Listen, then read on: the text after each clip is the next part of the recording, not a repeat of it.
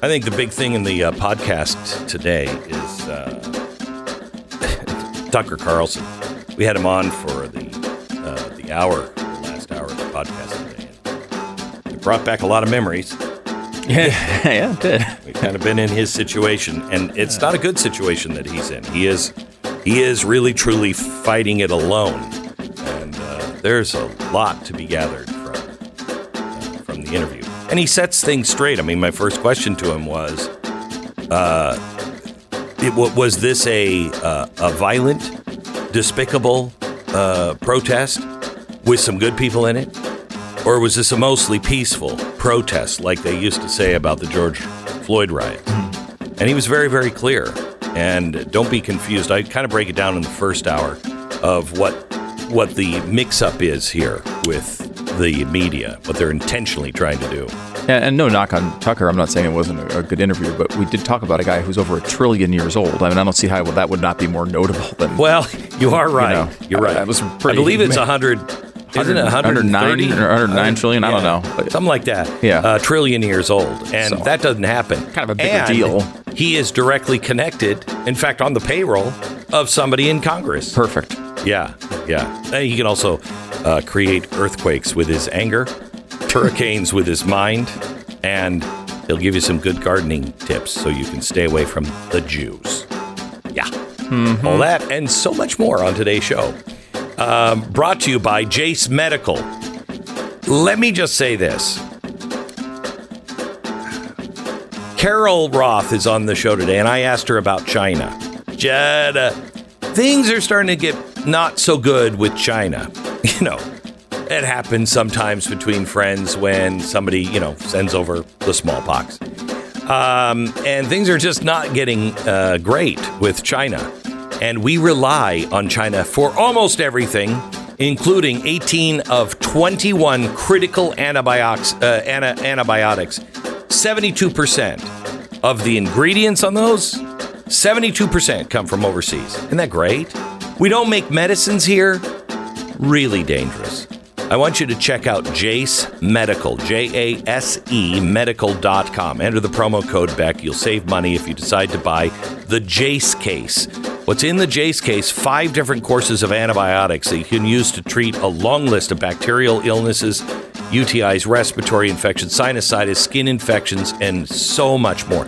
We are having a shortage now on breathers for asthma. And not actually the device, but the medicine you put in. Oh, okay. Well, I'll just pick some up along with some of that baby food we don't have anymore. Jace Medical, Jase medical.com. Enter the promo code Beck at checkout.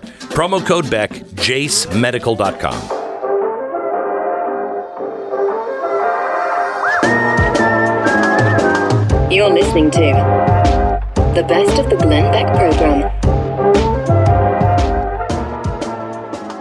We have one of my favorites. In fact, I think the best person on the economy is Carol Roth. She's the author of War on Small Business. She also has a new book. Do you know when it's coming out yet? July 11th. July 11th. 7-11. Lucky roll of the dice. Right. And it will be, it is called You Will Own Nothing. I don't think you're going to like it, but You Will Own Nothing. You'll love the book. And it comes out July 11th. Can you pre-order it yet? Not yet, but okay. I will come back to you soon. Okay. Well, all actually, right. you can pre-order it, but we don't have the pre-order bonuses. So we want to get everybody those bonuses. Okay. So, Carol, I want to talk to you a little bit about what I see in the news that I don't understand. I don't understand. I'll listen to some people talk, and they will say, we're done. Recession and worse is coming our way. It's right around the corner. I see things like no one is working at places. You can't hire the people to do the jobs now. And where did they go? Because the unemployment numbers seem to be good. Inflation around the world is in Britain. The food inflation is up another 18%. Are we dodging a bullet here? So it's a really good question, Glenn. And I think the reason why you are confused about this, and frankly, so many economists have gotten this wrong, is everybody's looking for benchmarks. And we are in unprecedented times economically. We've never had a period in history where they decided to keep interest rates suppressed and frankly near zero for 15 years, just completely suppressing and creating this easy money policy. We've never had a period in time where the people who are in charge of the most robust economy in the world said, "Hey, we'll just shut down a third of it for a little while and then try to turn it right back on and assume there's going to be no problems, like we're power cycling a modem." Right. We've never had a point in time where we've had the Federal Reserve print so much money that they then have $9 trillion on their balance sheet. So all of these things have caused massive disruptions to every piece of the economy, not to mention, looking forward to your special tonight, the crazy energy policy that has created this undersupply throughout the economy in oil, in labor, in food and in housing, all of these areas where the Fed, can't print those things like they print oil. So a lot of people are saying, why is it that the Fed is raising rates and, we're not seeing the immediate effect of it? And a lot of it is, I call it the recession being late to the party. It's not that they're not going to show up. They're just being fashionably late because we have so many weird things that we're working through where there are no benchmarks. If you've had cheap capital for 15 years, if you are a business, you have plenty of capital that you have locked down at low interest rates. So you probably anticipated this and don't necessarily need that, today to work through whatever it is you're working through. A lot of consumers have locked in those interest rates. So, when we see the Fed raising rates, it's going to take a little while for people to run out of that debt capacity and to say, okay, I need more. And so we're really just seeing that timing issue that's going on because of all of these central planning mistakes, or perhaps you believe it was intentional. You can make a good case either way, but the central planning messing with the economy. Okay, so I see things like car repossessions going through the roof. Okay, so that's happening. But at the same time, I keep seeing these labor statistics that show everybody's got a job. It's great. And then I hear, well, no, they fudged the numbers. And I don't understand what's happening with the labor numbers. Okay, so let's unpack this, and I'm going to use both retail sales and labor to sort of explain this. So as Mark Twain said, 3 kinds of lies, right? Lies, damn lies, and statistics. So anytime you're looking at data, most people who work with it try to normalize it, to throw out things that are unusual, to make more sense of it and to make it easier to understand and interpret and predict from. So if you had things that are crazy highs and crazy lows, you might throw that out. Correct. What they do in terms of things like retail sales and the labor force is they do a seasonal adjustment. And so the best way for you to understand this, as during the holiday season, lots of people decide to do their shopping in November, December, and then that falls off a cliff in January when people are returning things and are all tapped out. So they make a guess based on historical benchmarks, like what should that look like on a normalized basis based on everything that we've seen, and we're just going to make those adjustments, which sounds great until things don't behave like they did historically. So, for example, if you think about retail sales, Morgan Stanley says normally we would have a 20% drop between December and January in retail sales. But what happened this year is people started shopping early. December wasn't quite as robust as they planned. So January didn't look quite as bad because December wasn't quite as good. So those sales only came down 16.2%. When they were projecting them to come down 20, oh my God, retail sales are great. The same thing happens when you look at the hiring numbers, because We don't have as many people in the labor force. If you think about all of those retail employees who are working, right, they're expected to be laid off in January, but now they didn't even have enough people to hire. So they expected that there would be 3 million jobs cut in January, but there were only 2.5 million. Oh my God, what a great difference between December and January. So this all goes into them trying to adjust the data and use it seasonally adjusted. And again, you can say that this makes sense or is nefarious. I think there's a case to be made on both sides. But that's why you have this divergence that is difficult for everyone to get their arms and their heads wrapped around when you see what's going out in the real world. So when it comes to inflation, the Fed is raising the interest rates, but Correct. The government is spending money unlike ever before. No matter what Joe Biden says, we are just pouring money out of the door. The idea of raising interest rates is you slow the engine down. People can't buy things. They have to kind of scrimp and save, so they're not going out and buying things. They're not buying new houses, new cars, et cetera, et cetera. And that sucks the interest rate, sucks the money in to be destroyed.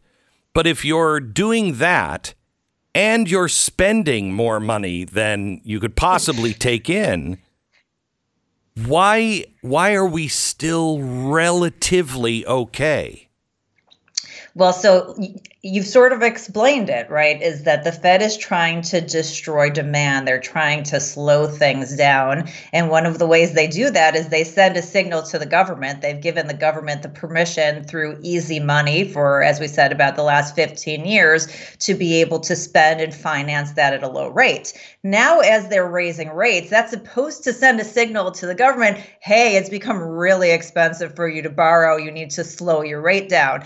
And the government has said, too bad, we're just going to spend like drunken sailors. No disrespect meant to drunken sailors. So that basically means that component of the GDP is going to stay very solid. It does another thing, though, psychologically, if you think about it, Glenn. If you had the government practicing austerity, if you said, we need to slow things down, then all of a sudden you as a consumer went, oh, well, maybe things aren't as great as they possibly are. The government's practicing some austerity. I'm going to practice some austerity, too, because I'm worried about what's going on. That's not happening. The government is sending a signal that everything is fiscally sound, that it's okay for you to spend. And that signal is going through the rest of the economy as well. So you have consumers saying, well, if they're not going to pull back, I'm not going to pull back. And another thing that you have things like the cost of living adjustment that happened because of inflation that hit almost 70 million Americans, starting in December into January of this year. That's effectively more stimulus into the economy. Right. So you still have all of the stimulus going on. What the Fed should be doing here is saying, you know what? We're out. We don't have the tools. Government, this is on you. You are overspending. You are creating the policy that is keeping people out of the labor force, that is keeping oil prices high, that's putting up barriers to create more housing. This isn't something we can fix. This is something you fix. We're out. You do it. Unfortunately, nobody has the cojones to do that.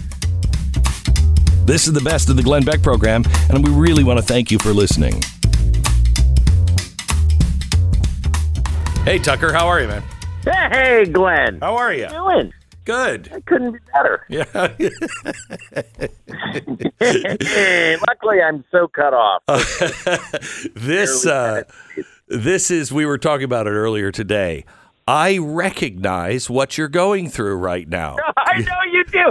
You're one of like 3 people in the world who understand. It is crazy. It is crazy to watch it from the outside. So, Tucker, first of all, can we just get this out of the way? Are you saying that this was a peaceful event? Or are you saying this was... Well, of course not. Of course not. No. I'm just... I tried to be pretty... I wrote those scripts myself, so any overstatement or errors of fact are my fault. But I tried to keep it specific. We focused on a couple of individuals, 3.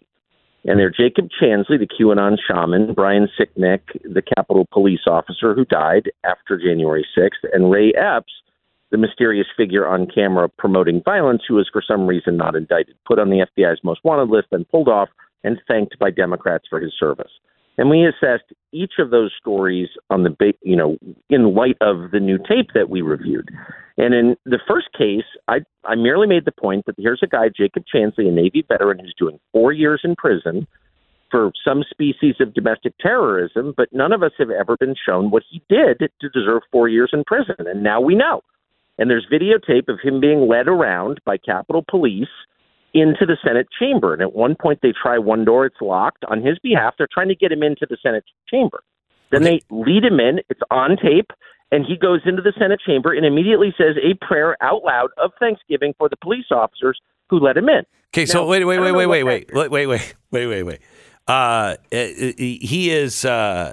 He is being escorted by the police, but the captain of the Capitol Police said just last night that this was to de-escalate the situation.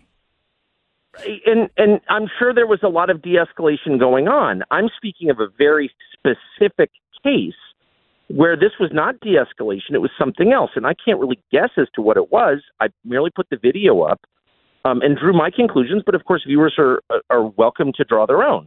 But here you have a guy who's walking alone. There are no other protesters in the frame. And there are 9 armed Capitol Hill police officers around him. They do not stop him. They don't try and slow him down. They don't try to bring him to an exterior exit. They lead him, trying different doors into the Senate chamber, at which point, as I said, he says a prayer, justly, of thanksgiving for them and their assistance. Now, I can't even guess as to what motivated them, what we're looking at here, but I know what we're not looking at, which is an act of violent terrorism. And yet, this guy's doing 4 years in jail. And I'm trying not to use profanity on your show, but what the heck is that? I mean, for real, what is that? And don't tell me it's something that it's not. And so the main conclusion that I drew is that Chuck Schumer and the horrible Senate Minority Leader Mitch McConnell, filthy man, and Mitt Romney and Tom Tillis and Senator Kramer of North Dakota, they're all lying. They're all lying. And a lot of them are Republicans. Why are they lying about what we can see plainly, and why didn't they want us to see it? And again, I can't sort of fill in that blank. I can't answer that question, but I know deception when I see it. It's demonstrable. It's proven. And they should, I think, be asked to explain themselves. It's not enough to say, oh, it was the worst violent insurrection since Gettysburg or something. Okay, fine. Stop with the overstatement, the hyperbole, and just explain to me what I'm looking on the screen and seeing, Tucker, because I've been in this situation before. Let me ask you, if I came to you and I gave you some edited footage of something and I said, no, Tucker, this is what it is. You're not going to believe this. I'm going to show you some stuff, but this was an armed insurrection. It was really bad. Let me show you. And I've edited some tape and given it to you. If that turned out that I edited out the things that you found, would you just kind of go quiet, or would you come out and blast me to smithereens? I'd feel deceived. And right. And as you know, you've worked in television most of your life.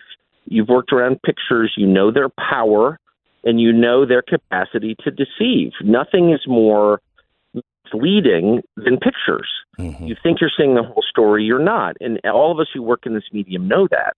And so I think TV people, above all, and movie people, anyone who works around pictures, is very aware of their power and their capacity for deception. And so we're suspicious. Okay, you showed me those pictures. You whipped me into a lather. But is there something you're not showing me? Did you edit that? And so from the very first day, I wanted to see all the video. And right. And I don't understand why is MSNBC and CNN and NBC News and CBS and why is no one else interested? It's beyond not interested. If they were innocent of this, if they were just saying, hey, we're just reporting what we have been told and what we were given, I would feel very deceived. And I would be the loudest in the room saying, release all of it to me, because what I just saw doesn't match what you gave me. Why aren't they standing up and defending their own honor and integrity? Well, that's it. Oh, God, I'm so grateful you said that, because that's the core of it. It's not even, thank you for saying that. It's not even about politics, partisanship, power. It's about dignity. Yes. It's about your own self-respect. I'm an adult man. I'm 53. I have 4 grown children. I pay my taxes. I'm a citizen lifelong of this country. You can't lie to me. You diminish me when you do that. And if I participate in that, if I allow you to lie to me, then I'm no longer a free man. I'm a slave. And that has to do with me. It's not even about you. I have self-respect, and I cannot allow that to continue without me saying something about it, because I respect myself. I hold myself to higher standards. I'm not Mahatma Gandhi or something. I don't want to overstate my virtue. I'm not very virtuous, actually. But I do have some standard of self-respect, and they don't. And it's shocking to me. You called the January 6th committee members liars. Besides suggestions that, Sitnik was murdered, not even suggestions, but claiming that. Do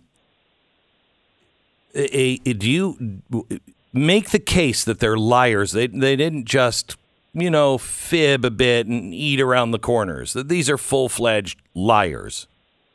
Well, that was the stunning part to me. I've been in Washington my whole life, and my dad worked for the government, so I had a kind of root-level trust in government, or not trust in government, but like the whole thing can't be fraudulent because I know the people who work there. My dad was one of them. Like, this is, I'm very much from that world. I guess that's what I'm saying. So my default setting is not they're lying about everything. I've never assumed that. And so I was shocked to learn that they were lying intentionally. And the way that we know that, we have a very specific way of knowing that, which is when January 6th committee researchers looked at video, they bookmarked it. They left an electronic mark on the video they watched. So we know what they watched, and then we watched it. And so there is video of Chansley, of Ray Epps, and of Brian Sicknick that we know they watched that was not included in the report, was never mentioned in the hearings, a year and a half, 1,000 witnesses, 850-page report. And this video, which overturns the story they were telling, proves it was a lie, they saw but hid. So, I'm always hesitant to go to motive because who understands people's motives? You can only really guess about them. But in this specific case, we know that they lied.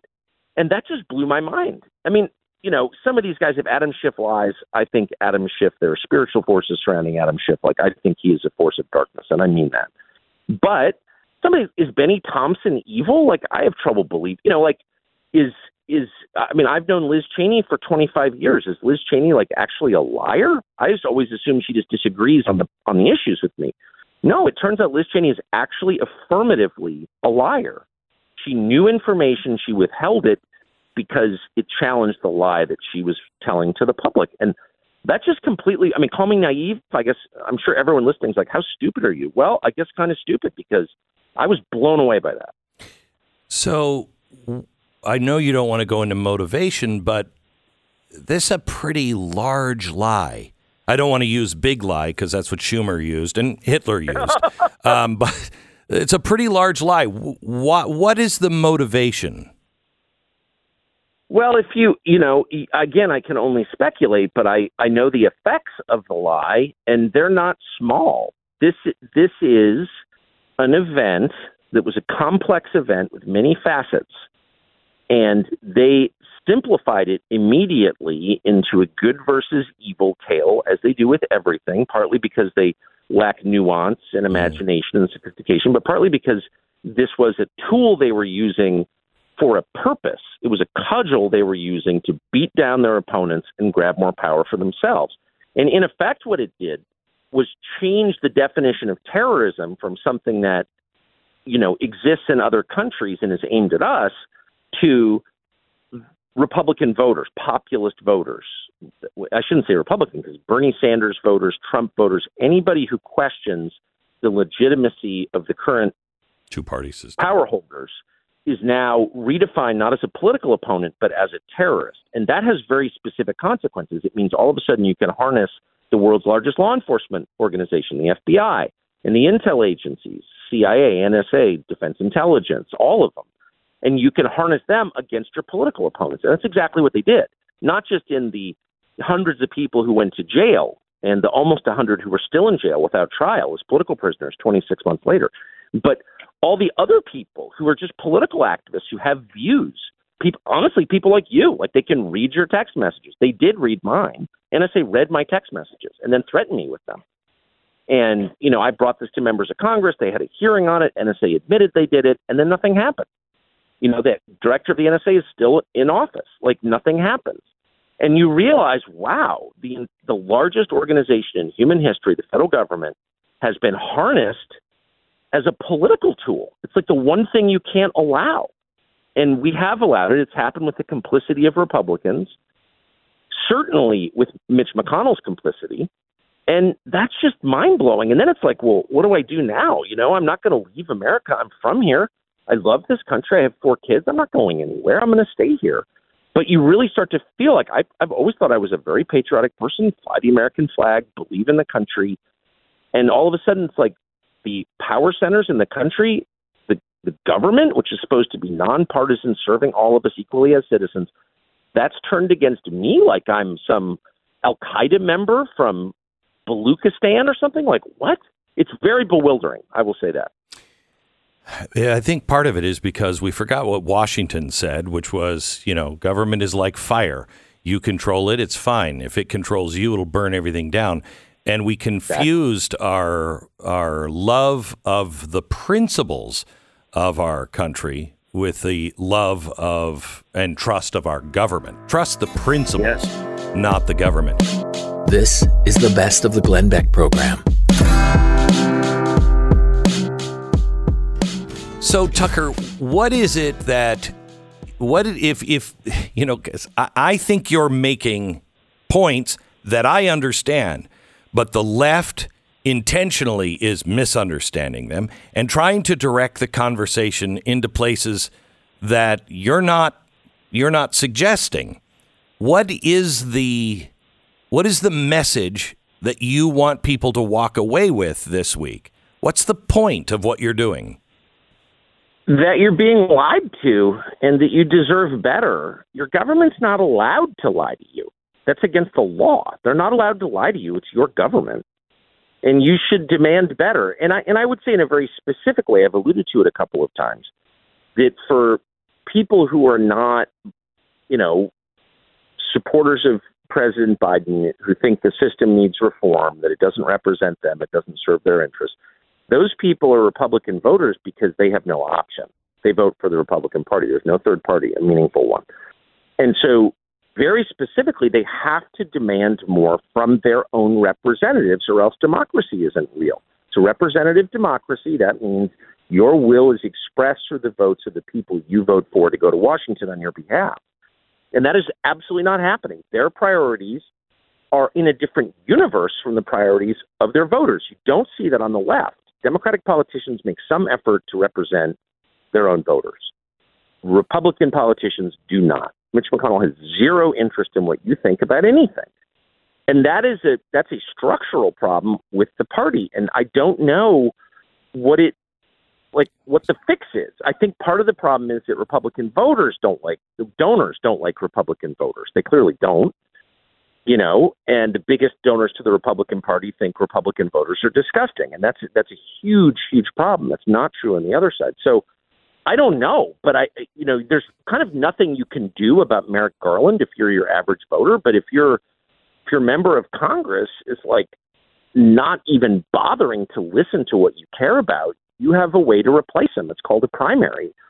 And I don't know why that never happens. I mean, I really don't understand. I mean, Adam Kinzinger would still be serving in the Congress if he wasn't redistricted out of his seat. And what is that? Were the majority of Republican voters in his Illinois district on his side? No, but he would have gotten reelected. So there's a problem with our system, and I hope that can be fixed. This is the best of the Glenn Beck program. And don't forget, rate us on iTunes. We're with Tucker Carlson, talking about what he's been talking about on television this week with the January 6th commission. There's, when you watch the Josh Hawley segment where they made fun of him in the January 6th, hearing, and everybody's laughing at him. That is so incredibly petty to selectively edit when you know everyone was running out and he was one of the last to run out. You just edit that sliver. Why would they go do something that petty? I mean, why would they do that? Because that's who they are, and they can't help themselves. And by the way, if it's just going to be like small ball Twitter level political theater, and they're just generating memes out of the Congress, okay, that's, whatever, that's fine.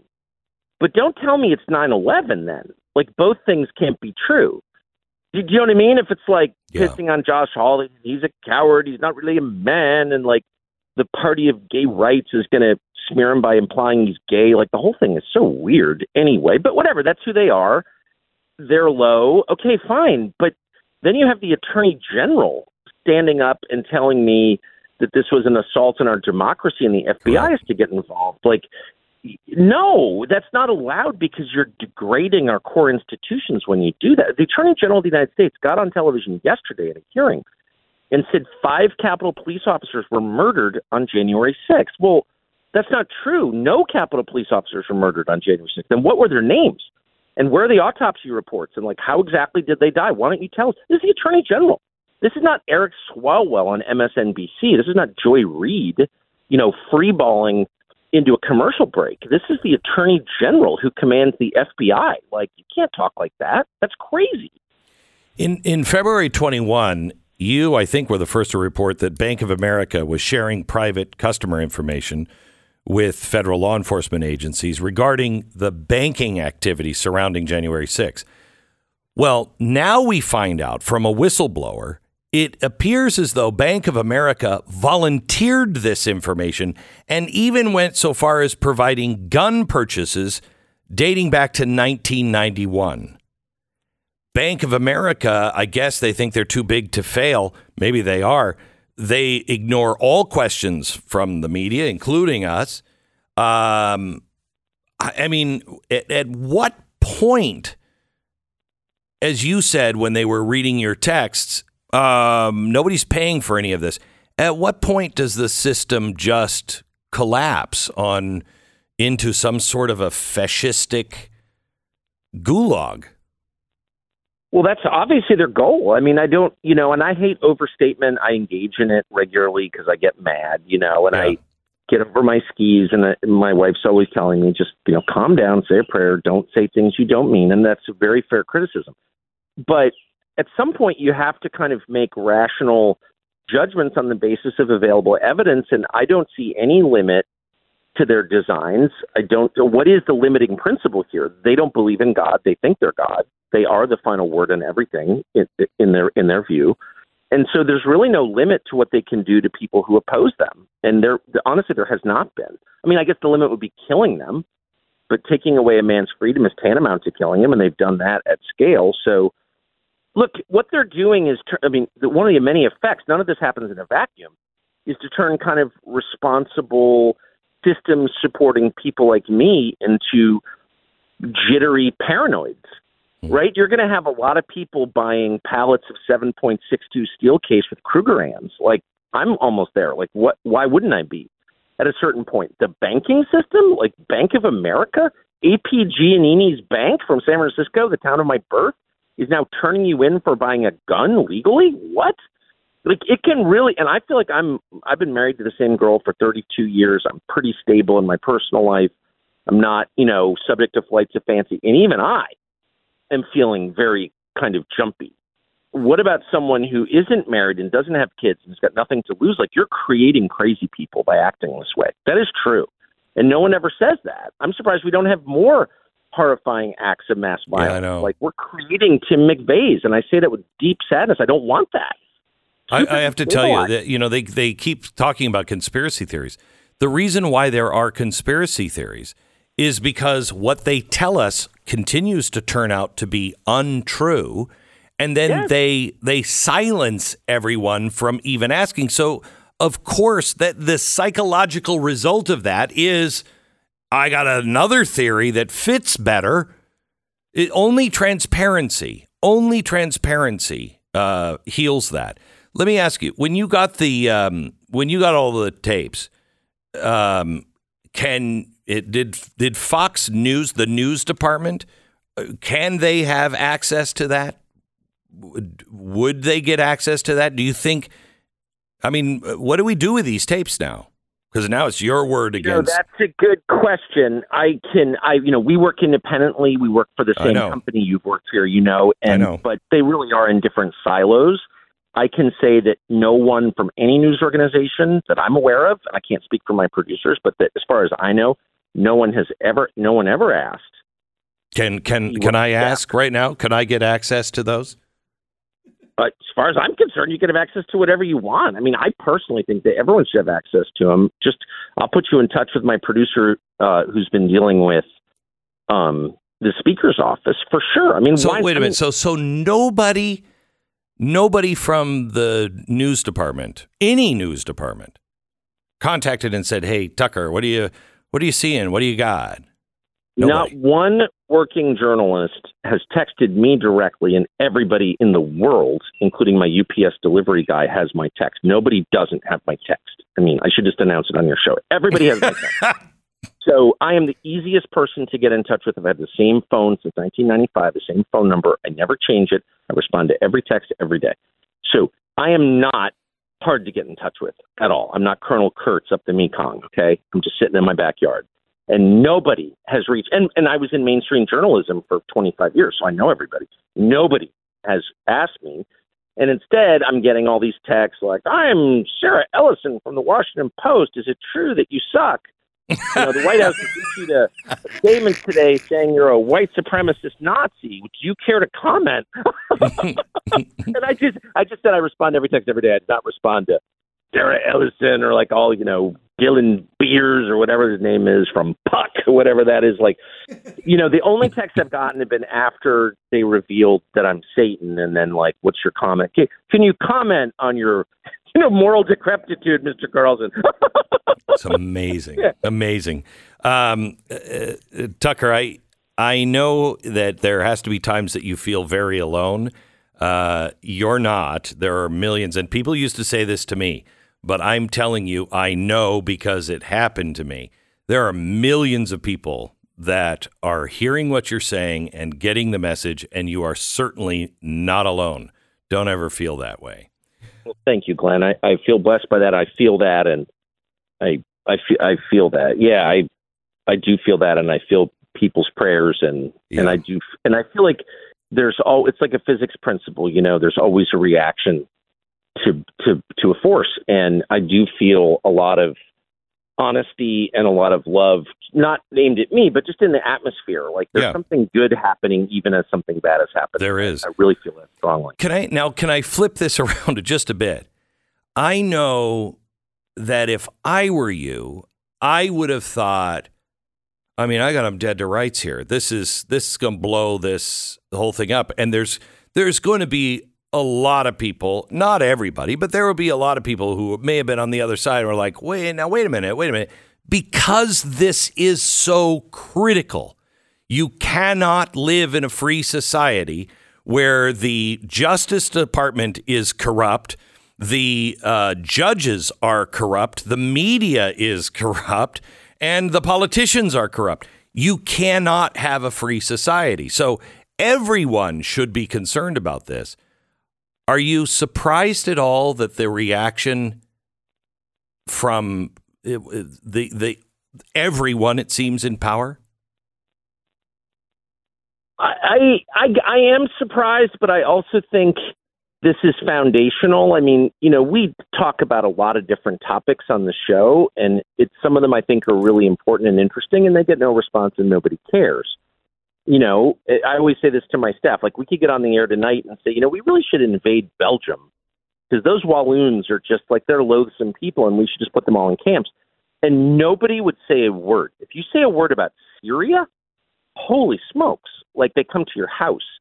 I don't know why is Syria like so essential to the system, but Belgium, a NATO ally in the middle of Europe, isn't. I don't understand it. All I know their priorities by their reaction.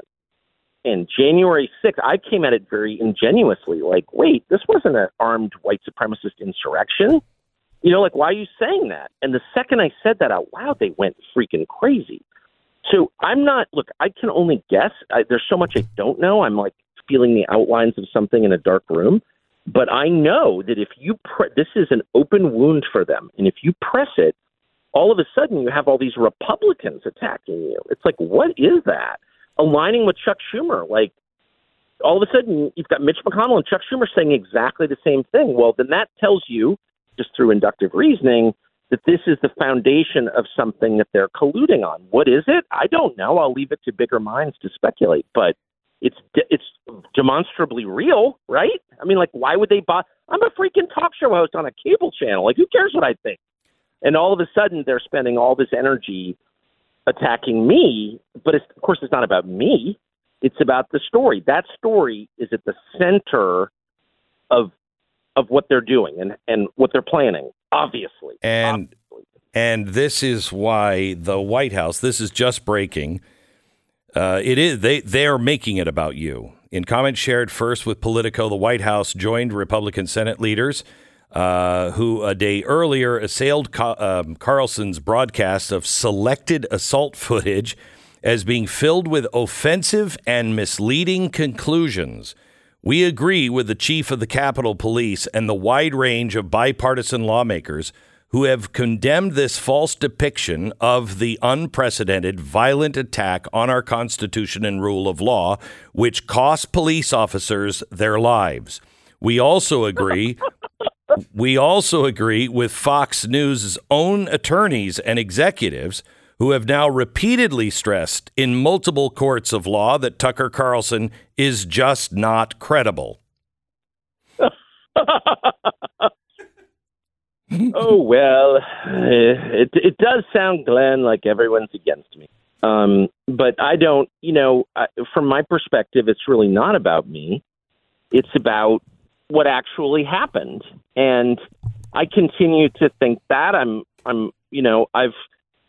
I've always been, not always, but as I've aged, I've been willing, and I want to be willing to admit my own flaws and my own sins, my own inherent crappiness as a person. I'll admit that.